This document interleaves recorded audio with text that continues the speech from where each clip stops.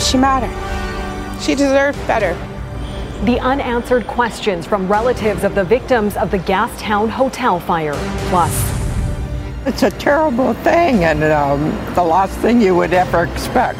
After an arson attack forced him to flee, how a Ukrainian Catholic priest was welcomed back to his parish today.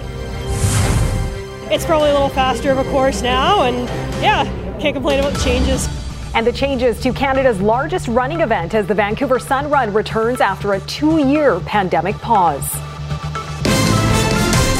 You're watching Global BC.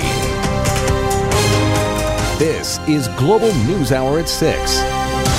Good evening and thanks for joining us. The family of one of 2 people found dead in the rubble of last Monday's fire in Gastown has tough questions about what led to the tragedy.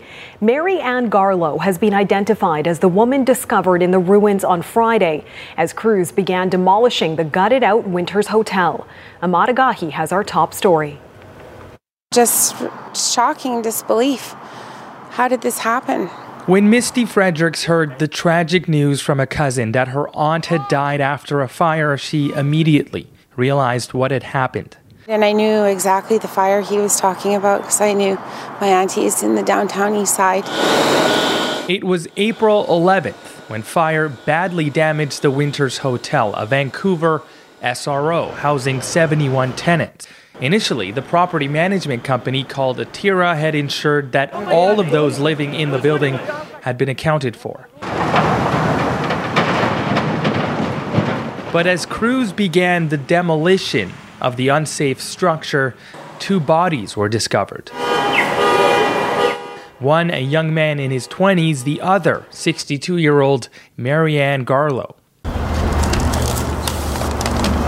This resident says she tried to capture the attention of demolition crews because she claims to have known both were missing. I stood in front of this gate the day before yesterday with a big sign saying investigate because we know there's people with Mary's picture, and told them they had to look. I pointed out where her room was. That's 2 count now, so the question begs, is there more? The demolition deemed absolutely necessary by city staff has paused for now since the discovery of the bodies. The Vancouver Fire Rescue Service and Atira both unavailable for an interview Sunday. Misty Frederick says her Aunt Mary lived with an adult son named Johnny. He escaped the fire by jumping from the building and is now hospitalized. What will happen to him? Where will he go from here? Who's going to take care of him? The circumstances surrounding the fire, the status of the sprinklers in the building, and now the decision to start demolition with bodies inside, while questioned by grieving tenants and families. These people matter. My auntie mattered. My auntie was a daughter and a mother and a sister and an auntie and a survivor, and she mattered. She deserved better. We deserve some answers. Amada Gahi, Global News. After his family was forced to flee their Vancouver Island home during a midnight arson earlier this week, a Ukrainian Catholic priest returned to his parish today to give Sunday prayer service amid overwhelming support from the community. Kristen Robinson reports.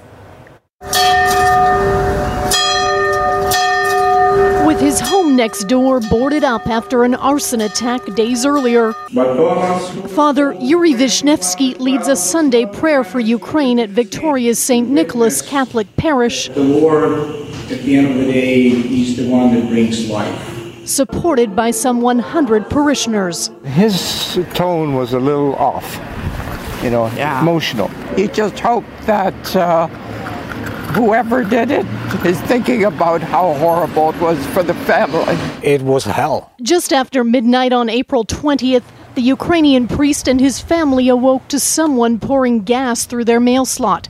Vishnevsky's wife and 3 daughters forced to jump from a window to escape the flames.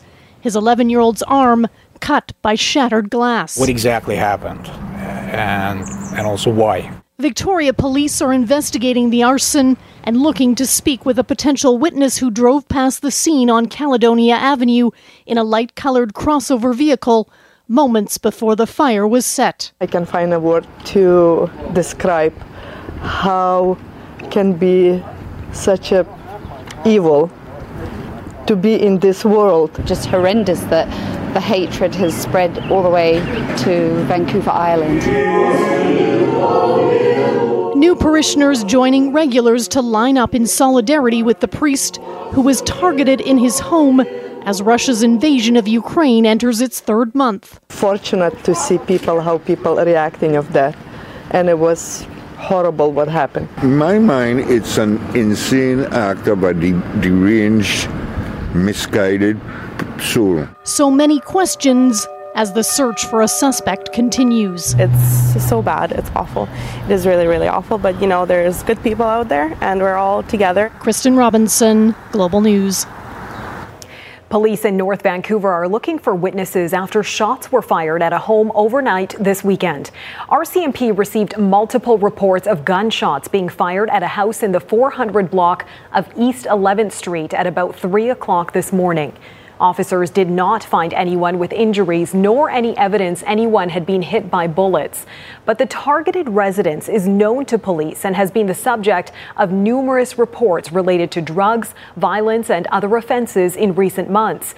Witnesses reported seeing 2 people leave the scene in a vehicle right after the shooting. Witnesses reported a vehicle seen leaving the location, and that vehicle is described as a newer model, white-colored Toyota RAV4 type vehicle. And that was seen leaving southbound on Moody from East 11th. And we're asking anyone with any kind of video footage, CCTV, dash cam footage that may have captured the incident or captured that vehicle as it fled, please do get in touch with us. We are aware of this residence. We're aware of people who are associated to this residence. And, we collectively as a group here on the North Shore, as our partners do throughout the Lower Mainland, we say an absolute no to this kind of reckless endangerment of the public. RCMP are working with other police agencies to see if it's connected to other Lower Mainland shootings in recent weeks, but there's no indication it's connected to the ongoing gang conflict.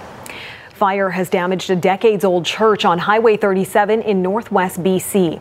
The Usk Pioneer Chapel, northeast of Terrace, says firefighters were called out early Friday to save the church from a malicious act of vandalism. There is a hole in the top of the chapel where the fire burned a cross inside. The Thornhill Fire Department says the church is still standing thanks to quick action from a local resident who fought the flames with a fire extinguisher. RCMP have found no evidence of accelerants and say there is no indication the fire is suspicious. Usk is a hamlet off Highway 16 on the north bank of the Skeena River. The original Usk church on the north side of the Skeena was damaged beyond repair in the 1936 flood. In 1967, the Terrace Christian Reformed Church built the Usk Pioneer Wayside Chapel along the Stewart-Cassiar Highway. An overnight fire has destroyed a Langley restaurant that was undergoing renovations. 20 firefighters fought the blaze, which broke out around midnight at the El Greco restaurant. Crews were able to bring the flames under control within an hour, but not before smoke blanketed the area. Crews, upon approaching the scene, they noticed a large column of smoke and a lot of flame coming from the rear of the building. We had 3 trucks or 3 halls respond. We had Otter, we had Aldergrove, and we had Murrayville halls respond, total of 19 firefighters. No injuries have been reported, but the fire has been deemed suspicious. A scandal that forced the resignation of an Okanagan Mission Secondary School football coach has finally come to light. Back in December, the school administration received reports of undue influence by coach Johannes Van Leenen. It's alleged the coach was rewarding certain players for leadership and performance with incentives like expensive dinners and payment for work, which may or may not have occurred. Coach Van Leenen resigned at the time, and BC School of Sports launched an investigation. Now, the BC School of Sports found what it describes as one of the most brazen and unthinkable displays of complete disregard for the spirit of school and amateur sport it has ever seen. It also uncovered that Coach Van Leenen allegedly allowed an out-of-town player to use his address so he could train and practice with the OKM team, and that Van Leenen allegedly used 2 overage and ineligible players in a game against Salmon Arm. They've increased our fine to $1,000. They've increased our probation period to 2 full years, where we have to be absolutely squeaky clean.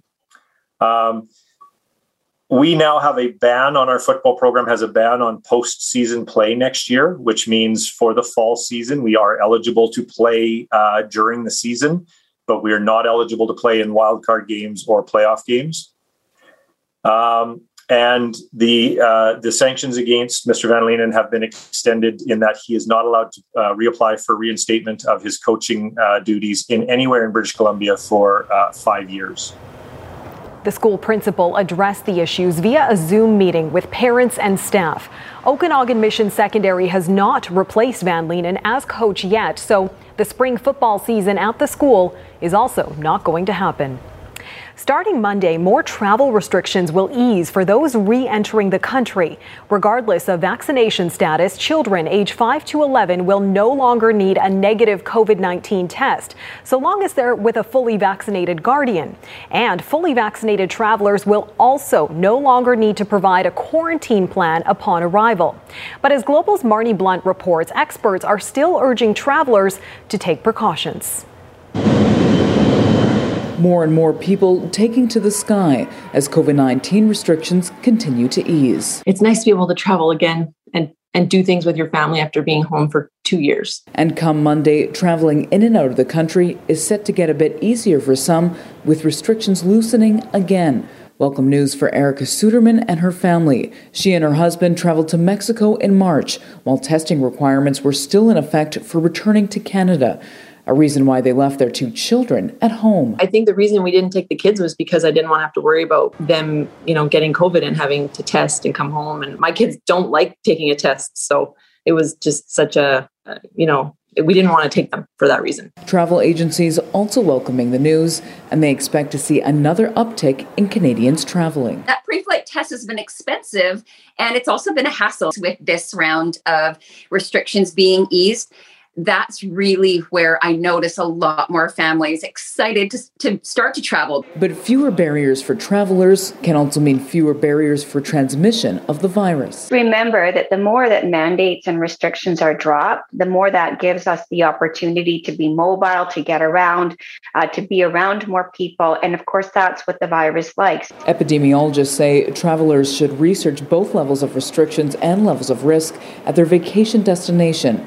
And with the U.S. dropping mask mandates for air and train travel amid rising cases, now is the time to take extra precaution. I would strongly encourage people to be wearing a well-fitted mask and to wear it consistently. And Suderman plans on doing just that, as she looks ahead to planning a trip to Mexico, this time for the entire family. I would definitely want our trip to be COVID-free, so masking all the way. Marnie Blunt, Global News, Winnipeg. Well, for even the most seasoned traveler, navigating the intricacies of the airport can sometimes be a challenge, but for new travelers, it can be almost overwhelming. In an effort to streamline the process, several organizations hosting an autism accessibility tour today. The tour provides an opportunity for people with autism and their families to rehearse the entire airport process. This includes checking in, going through security, and even boarding an aircraft for a simulated takeoff. For families like Catherine McPherson and her son Thomas, the tour is a game changer.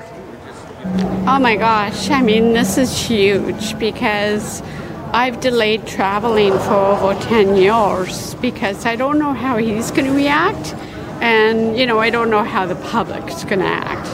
If he has any frustrations or anxiety about getting on a plane. Many families have followed up with us after going on the tour to let us know that they've been able to introduce their children to the grandparents for the first time or finally go on that trip to Disneyland they've always wanted to go on. The Canucks Autism Network, Vancouver Airport Authority, and Air North hosting the event for the first time since the pandemic. And still ahead, are some activists alienating their base? Why anti-old growth logging protesters in the Lower Mainland are coming under question. But first, how Orthodox Easter is being marked with celebrations scarred by war and division in Ukraine.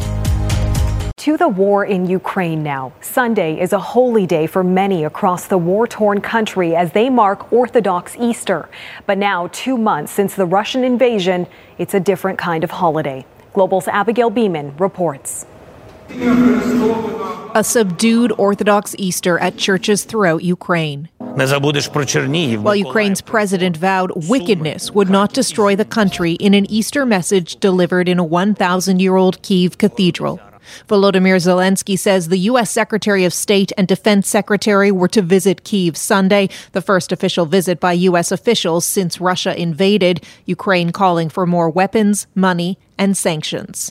It's very important political symbol and a symbol of uniting of the countries and politicians and nations. The biggest battle, Mariupol. Ukraine says civilians and soldiers are still holed up under the giant steel plant, now facing Russian bombs. And while humanitarian corridors so far have not been successful, hundreds of people were gathered at one point to go out of Mariupol, and Russian soldiers just came and said, no, we're not allowing this to happen. Sunday, Ukraine proposed a special round of negotiations in the city to discuss the fate of those trapped, while Russia has repeatedly denied killing civilians. Abigail Beeman, Global News, Washington. Emmanuel Macron has won his bid for re-election for the French presidency. Merci. Macron thanking thousands of supporters under the Eiffel Tower in Paris. He won the election with more than 58% of the vote, defeating his far-right challenger, Marine Le Pen. Macron acknowledges that a good number of the people who voted for him were not supporting his ideas, but rather trying to stop Le Pen. Turnout for the vote was the lowest it's been in 50 years. Details of the funeral for Montreal Canadiens legend Guy Lafleur were announced today. He will lie in state at the Bell Centre in Montreal on Sunday, May 1st and Monday, May 2nd. Any fans wishing to pay a final tribute are invited. A national funeral will then be held on Tuesday, May 3rd. National honors were also granted to Canadian stars Maurice Richard and Jean Beliveau when they died. And still ahead, activist actions under scrutiny. So it actually alienates those people who would be natural supporters. Is the message getting through? The questions about the effectiveness of anti-old growth logging traffic blockades. Plus, how a BC company is using satellite images to tell the story of the province's extreme weather events. With Save Old Growth was briefly hospitalized on the 24th day of a hunger strike to protest old growth logging. It's the same group whose members have stopped traffic across the Lower Mainland in recent weeks, aimed at highlighting their environmental message. But as Paul Johnson reports, some believe their actions are only alienating people from their cause. Wherever you sit on the state of old growth forests, there's still a good chance you'd be annoyed having to sit through this. Over the past few months, a group called Save Old Growth has bet big on a strategy of blocking key traffic arteries in the thick of rush hour to make their point. As far as pushing people's buttons, it's working. I got kids in the car that are sick. Get the out of the road. But is inconveniencing people really a viable way to win their support? I think it's a disaster strategy for the environmentalists. Media strategist Bill Thielman has been involved in public affairs in BC for decades. If you want to stop old growth logging in BC, you have to get the vast majority of public opinion on your side. Our tactics based on that incident won't change at all. Meet Zane Hawk, one of Save Old Growth's well-spoken young activists, who has no doubt their campaign of disruption is the way to go. Our belief is, as Martin Luther King said, that the purpose of direct action is to create tension in the community and to create drama in the community. So we talked to people from some of the more moderate environmental groups. They also had questions about the effectiveness of these tactics. But they did say this: given climate change and biodiversity loss, they understand why some young people would feel like they have to do things that are more radical. But recent polls in BC found that public opinion about old growth was already on the move in favor of more protection, meaning Save Old Growth may very well be annoying many British Columbians who actually care a lot about trees. So it actually alienates those people who would be natural supporters, and it really alienates people who are already on the fence. Paul Johnson, Global News. The Regional District of North Okanagan is hoping to reduce commercial food waste and landfills by hiking up the cost for disposal. The district will charge $260 next year, more than double the current price. 80 to 90% of what ends up in landfills is said to be food waste from large grocers and processing facilities. The regional government aims to phase in the higher landfill fees, and they could start applying to restaurant food waste as early as July of 2023. And still ahead, the Vancouver Sun Run returns with a new route. What's different after a 2-year pandemic hiatus, and how many turned out? That's next. You're watching Global News Hour at 6. Well, some sympathy this weekend for tens of thousands of residents in southern Manitoba as a powerful spring storm hammered the region over the past 24 hours, causing flooding and knocking out utilities for many. In Winnipeg, people woke up to streets and yards overtaken by water, flooded out basements, and in some cases, vehicles underwater. Traffic has been severely hampered with multiple roads closed and drivers stranded. Outside the city, wet, heavy snow has downed power lines and left some people unable to leave their homes. Yikes. Of course, our thoughts are with those who are most impacted by that as we bring in meteorologist Yvonne Schell for a look at our local forecast, where things are certainly much calmer. Yeah, a different weather picture, and they're still actually tracking some snowfall. So if you're traveling with that region, keep that in mind and check in with any of the flights as well. For us, the different weather picture, though, we managed to see some sunshine.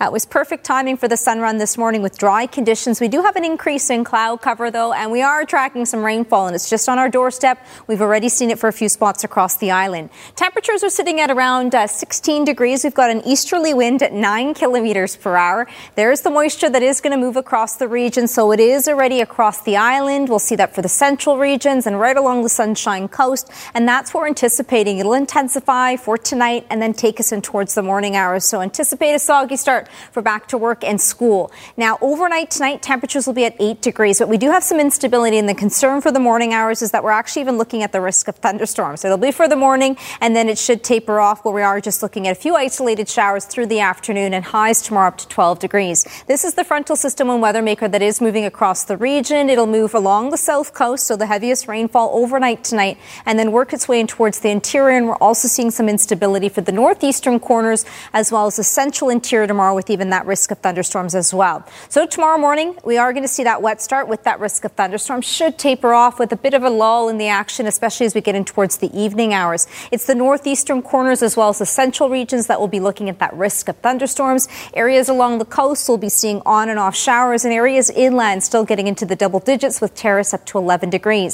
Columbia and Kootenay will also be seeing that instability, risk of thunderstorms, and then areas towards the south of it will see a chance of showers, but it picks up towards the afternoon, and the winds potentially tomorrow anywhere with gusts between 50 and up to 60 kilometers per hour. And those temperatures through the day today, we managed to get into the low 20s, and we'll be into the upper teens for tomorrow, with Kamloops even getting up to 19 degrees. Whistler tomorrow, highs up to 8 degrees. We are going to be tracking that rainfall, especially along the island. For the northern and central half, it'll be heaviest for the morning hours.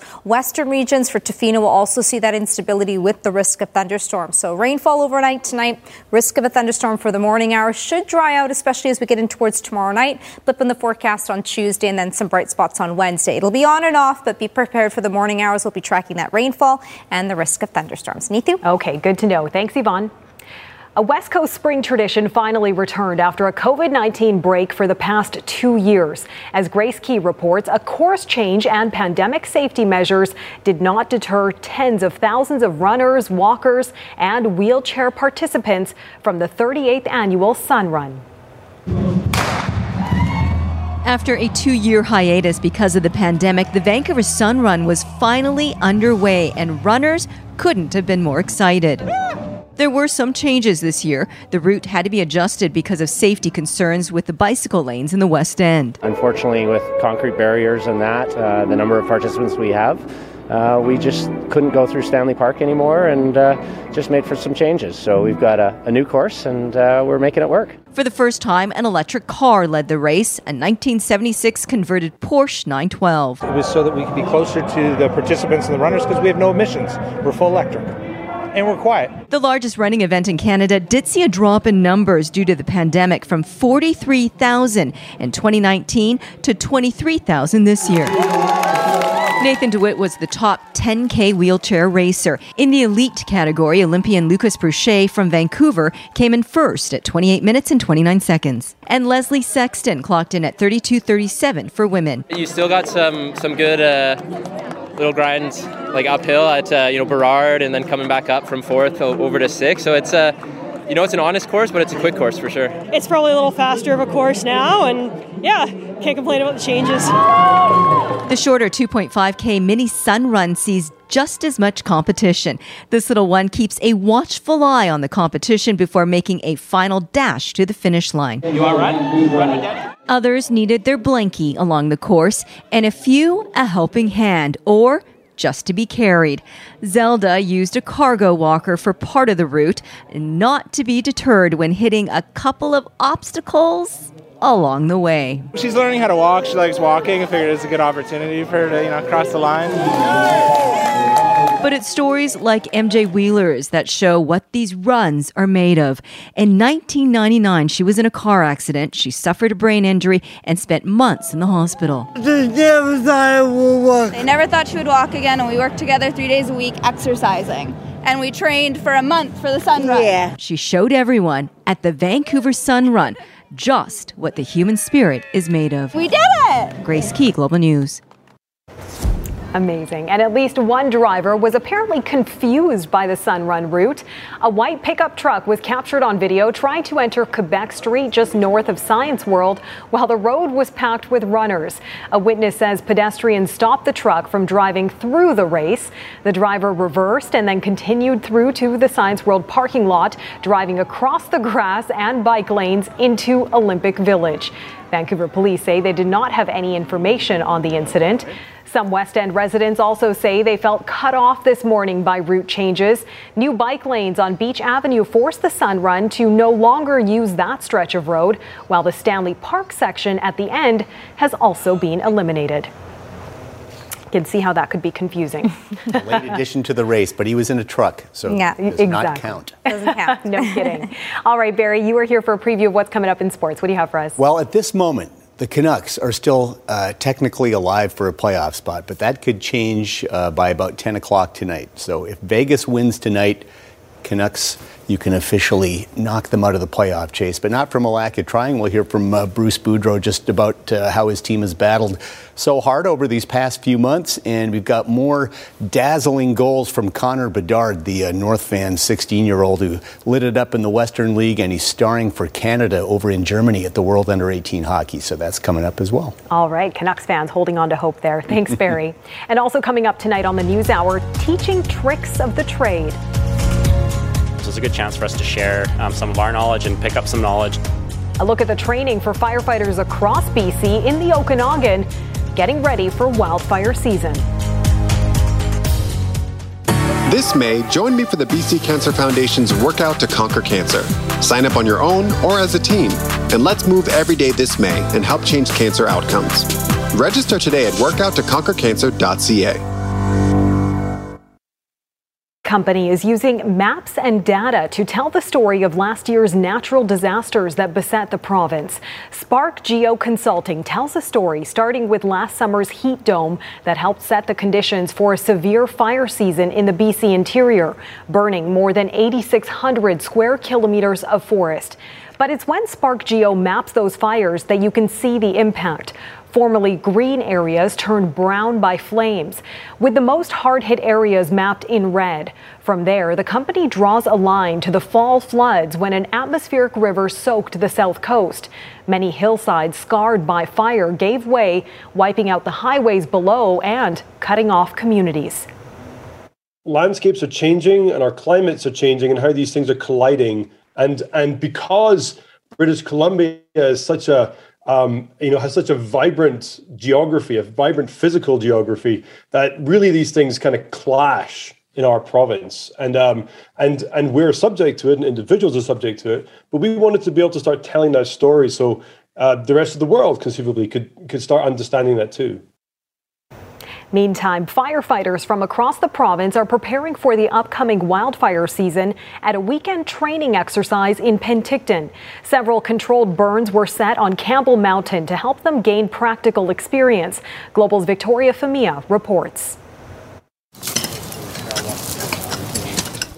The yearly program allows the opportunity for both structural and wildland firefighters to receive both hands-on and in-class training, and the program has had much success over the last several years.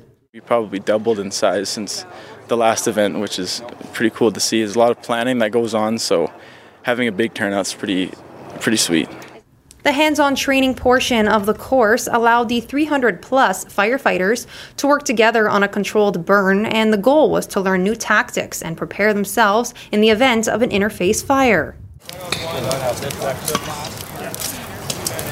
This training is really critical in integrating the wildland knowledge with the structure protection knowledge, so it produces more efficient, effective, and safer firefighters. We're going to be working together in this environment for the foreseeable future. This is the last year Penticton is expected to host a training event. Each year moving forward, firefighters will travel to different parts of the province to better understand different climates. Working in different areas, obviously fire behavior is different depending on what part of the province you're working in. So being able to work around in different fuel types and different climates, you'll definitely build a better skill set in terms of firefighting.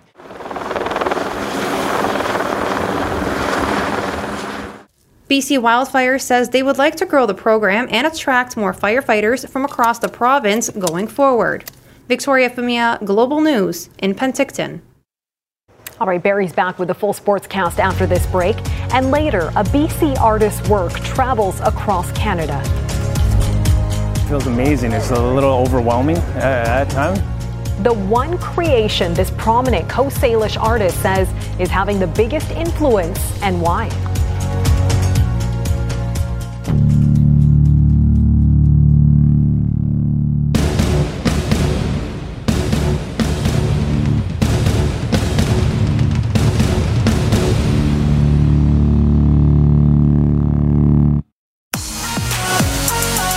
Get your body moving this May. BC Cancer Foundation's Workout to Conquer Cancer challenges British Columbians to move every day in May while raising vital funds in support of British Columbians facing cancer. Register today as an individual or team at workouttoconquercancer.ca. Don't miss the incredible opportunity to see Elton John on his final tour. With shows now both on October 21st and 22nd, catch the iconic performer playing a spectacular stadium show at BC Place for his farewell Yellow Brick Road tour. Our BC is brought to you in part by the Salvation Army's Transform, an evening of philanthropy to rebuild Vancouver's downtown east side. All right, Barry's here for the full sportscast, and Canucks fans, as we said, hanging on to hope. Yeah, they're going to need just a little more than hope, I think. I don't know. The odds are very tiny right now, but hey, you never know. The Canucks have certainly emptied the tank down the stretch. Give them credit for that, but they could officially be eliminated from the playoffs tonight if Vegas beats the San Jose Sharks. Anything less, and the Canucks live to play another day. The situation is this: Vancouver must win its last three, Dallas must lose its last three, all in regulation, and the Vegas Golden Knights can only pick up 3 points in their final 4 games, which would include a head-to-head matchup against Dallas. So if all of that happens, the Canucks are in. Easy, right? Well, they gave it a valiant effort, but having to play must-win hockey for 4.5 months is grueling to say the least, and it caught up to the Canucks, especially this week. Not to make excuses, but it is difficult, to get up and emotionally up for every game. It's what makes the playoffs special, because you can do it for short periods of time. We've had to do it every single game, and sometimes it works, and sometimes you get the inconsistencies, but it'll make them better for next year for sure. I mean, they'll know the consistency that they have to go from day 1 to day 82. NHL today, Oilers in Columbus, Edmonton with the chance to clinch home ice in the first round with a win. Evander Kane, coming off a hat trick versus Colorado the other night, stays hot. With help from McDavid, rips home his 21st in 40 games with the Oilers, 1-0 Edmonton. Second period Oiler power play, Leon Draisaitl, yet another one-timer. That's his 55th. That McDavid kid seems to be a good passer. Connor leading the NHL with 118 points. 3 up on Huberdeau, 2-1 Edmonton. Third period, Jackets will tie it, though. Oliver Bjorkstrand scoops the rebound past Mikko Koskinen, ties it up 2-2, and then on a power play, Nick Blankenburg scores his first NHL goal. Blue Jackets go on to win it 5-2, so Edmonton will have to wait another day to clinch second in the Pacific. Predators and Wild. Nashville can't be caught by the Canucks, but the Predators still with some work to do to clinch a playoff spot. Down 1-0 late first, but with just 2 seconds to go. Philip Forsberg there to bang in his 40th. 13th player to hit the 40 mark in the NHL this season. Second period, Wild take the lead on an ugly one. Joel Eriksson Ek in all sorts of traffic in the Predators' crease, but the puck goes in. It's a good goal. 2-1 at that point. It's now 2-2 late second. Also tonight, Leafs and Capitals. Washington looking to become the 8th team in the East to hit the 100-point mark. If they do, it'd be the first time in NHL history all 8 teams in the playoffs in a conference would be at 100 or better. First period, TJ Oshie snaps one top corner, his 11th. 1-0 Caps. Third period tied at 1. Caps take the lead. Lars Eller all alone at the top of the crease. Easy tap in. 2-1 Washington in front. And just a minute later, Marcus Johansson will go 5-hole on Eric Kallgren. It looked good for the Caps. They're up 3-1, but the Leafs, with a goal from Spezza in the final minute, have tied it. They're in overtime, tied at 3. North Van hockey sensation Connor Bedard just continues to dazzle every time he hits the ice, whether it's in the Western Hockey League for the Regina Pats or now with Canada at the World Under-18 Championships in Germany. He's on track to be the NHL's #1 pick at the 2023 entry draft. Until then, he will just dominate the junior age groups because even though he won't turn 17 until this summer, he is on another level and is truly a human highlight reel, as was on full display today against Germany. Nolan Baumgartner is Canada's head coach. His game plan, play Bedard every second shift. That's smart. Second period, Canada on the power play, and Bedard in the Ovechkin spot rips it. Just like Alex. What a shot. World-class sniper already at age 16. 3-0 Canada. Third period, Canada up just a goal now. Bedard 2-on-1 break with Adam Fantilli. Now Fantilli fans on it, but then makes a slick back pass to Bedard, who's there for his second. Always ready to score, Bedard. 5-3 Canada. And then Bedard will complete the hat trick. And look at this. Couple of fakes. And then another laser to the top shelf. Just special skills. 51 goals in the dub this year and already 4 in 2 games at this tournament. Canada takes it 8-3, even their record at 1-1. Next up, Czech Republic, Tuesday, 6:30 a.m. our time. Baseball today, Blue Jays looking to complete a 3-game sweep in Houston against the Astros. Toronto down 4-1, but Lourdes Gurriel Jr. goes deep. His first home run of 2022. Cuts the lead to 4-2. Now 5-2 Houston in the 6th. But Zach Collins, the Jays' new catcher, showing some pop. Hits a towering fly ball to right. That's gone. A 3-run homer for Collins. Ties it up 5-5. And, of course, that means Collins gets to wear that homer jacket. Bottom of the 8th, Michael Brantley will serve one out to left. Gurriel decides to make a diving attempt. Misses. Gets past him, but he will go back. This guy's got a great arm. Fires a strike to third baseman Matt Chapman, who tags Brantley out. Great defense by Gurriel Jr. Keeps the game tied 6-6. Goes to extras, and guess who? Lourdes Gurriel Jr. again. This time rips a liner to left. That's going to score Bo Bichette. Blue Jays take the lead 7-6, but they couldn't get any more runs. Had second and third, one out. Couldn't get any more in, and that cost them. Bottom of the 10th, Jordan Romano in for the save. He's already got 8 saves this year, 31 straight dating back to last year, but that streak comes to a sudden end when Jeremy Pena takes Romano to deep center, 2-run homer. First blown save in over a calendar year for Romano. Jays fall 8-7. They're still first in the East, though, with a 10-6 record. English Premiership, second place Liverpool taking on 18th place Everton. Liverpool trying to keep Man City in their sights for the league title. 62nd minute, Mo Salah, little chip to Andrew Robertson, gives Liverpool the 1-0 lead. Then they will seal the deal. Luis Diaz with the flying scissor kick to Divock Origi. 2-0 Liverpool win. They're a point behind Man City with just 5 matches each to play. Everton in danger of being relegated for the first time in 71 years. Formula One from Italy, the Emilia-Romagna Grand Prix. Red Bull's Max Verstappen on the pole. Verstappen, clean start. Didn't feel much of a push from behind today. And Ferrari, though, had a tough day. Carlos Sainz gets bumped, spins out. His race day done on the first lap. Team Ferrari's reaction? Mamma mia. Lap 53, series leader Charles Leclerc into the wall. Leclerc still managed a sixth-place finish, but he's been around the podium, of course, all season long. But it's Max Verstappen who will take the checkered flag as he wins in Italy. Sergio Perez second, Lando Norris third, Lance Stroll 10th. Verstappen now second in the driver's standings, still 27 points back of Leclerc.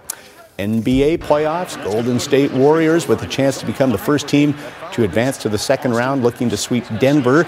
Warriors trailed by as many as 10 mid-fourth, but that's not a big deal when you got Steph Curry. He had 33 on the day, gives Golden State the lead, but the Nuggets hung tough. Monte Morris with the drive here, hits the floater to give Denver the lead. Now, of course, the Nuggets have been without Canadian Jamal Murray all year due to an ACL suffered in last year's playoffs, so a little undermanned. And then Nikola Jokic finds Will Barton in the corner, nails the three, and the Nuggets stay alive, beat the Warriors 121, and now trail the series 3-1. Bucks and Bulls, Game 4, Chicago. This was all Milwaukee, and mostly Giannis Antetokounmpo goes coast to coast, banks it in. Bucks 56-41 at the half, and they were never in danger the rest of the way. More from Giannis, who led the way with 32. The defending champs putting down the hammer today in Chicago. 119-95 to take a 3-1 series lead. And final round of the Zurich Classic of New Orleans, a team competition. Xander Schauffele, Patrick Cantlay have dominated all week. They played alternate shot format today. Par 5 7th, Cantlay cracks a three metal from 260. Perfect draw and gets a friendly bounce to within 7 feet. Schauffele would knock that in for eagle, and they were never really challenged. Even on the weekend, they had such a big lead. Schauffele taps in on 18 for the win, finish at 29 under, two-shot victory over Sam Burns and Billy Horschel. Neetu, that is all I got for sports. Fantastic. Thanks very much, Barry. And coming up, the one creation that's having a major impact on a Coast Salish artist's career and why. Stay with us. The Salvation Army has been serving the downtown east side for more than 65 years. While the need continues to grow, they have a vision to meet the demand. 9 Stories of Hope will provide essential services to those in need and revitalize the community. If you want to know, it's on the hub. If you want to know, it's on the hub. If you want to show, it's on the hub. If you want to go, it's on the hub. The Global BC Community Hub. Navigate your now. Luke Marston is one of the most prolific Coast Salish artists of his generation, having created some well-known public art here in BC and around the world. But there's one piece that's having the greatest impact of his career. Jay Durant has more in tonight's This Is BC.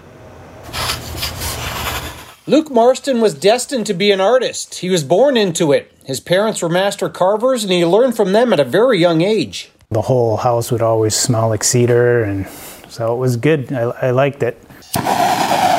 While wood has always been his first love, he's been able to branch out into many different mediums, like painting and jewelry. Sometimes you just can't even sleep at night. You do all the things you want to make. His biggest creation to date is the Shore to Shore in Vancouver's Stanley Park, a tribute to his ancestors, Portuguese Joe, and his first and second Coast Salish wives, a piece that took 5 years to make. It feels amazing. It's a little overwhelming at times. Marston has worked with the Canucks, most recently crafting a tribute feather to the late Rick Rippon. He has a public art piece in Portugal.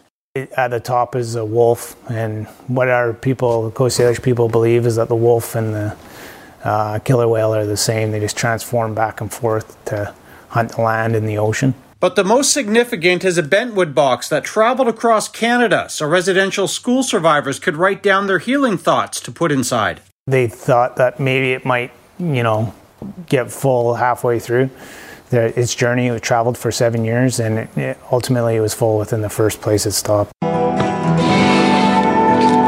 Marston is focusing now on carving canoes for travel journeys and in the process helping to inspire the next generation of artists. I'm just grateful to be able to do this and to be able to pass it on to, the youth and to be able to keep be a small part of keeping our culture alive. Jay Durant, Global News. And if you know someone who has a great story to tell about BC that people need to know about, you can email your ideas to thisisbc@globalnews.ca. That is fantastic. Looking forward to seeing more of Luke's work and its impact. Looking forward to seeing as well some sunshine later this week, but in with it is a whole mixed bag of weather. Yeah, it'll be sprinkled in there. Keep in mind tonight when we take a look at our final 5-day forecast, we are going to see that rainfall. It'll take us in towards the morning hours. Be prepared, and the risk of thunderstorms for the morning will be a concern. Should taper off with drier conditions, and then it's on and off, but we'll sprinkle in some sunshine. It'll dry out for tomorrow night, sunshine on Wednesday, and it's still a few days out as we get in towards the latter half of the week. But be prepared, especially for the morning hours tomorrow. Well, we could see some rainfall and even the risk of thunderstorms too. And as we mentioned earlier, our thoughts continue to be with those in Manitoba who are dealing with some extreme weather over there. Thank you so much for sharing some of your weekend with us. That's it for tonight. Krista Dow will be here at 11. Have a great night all.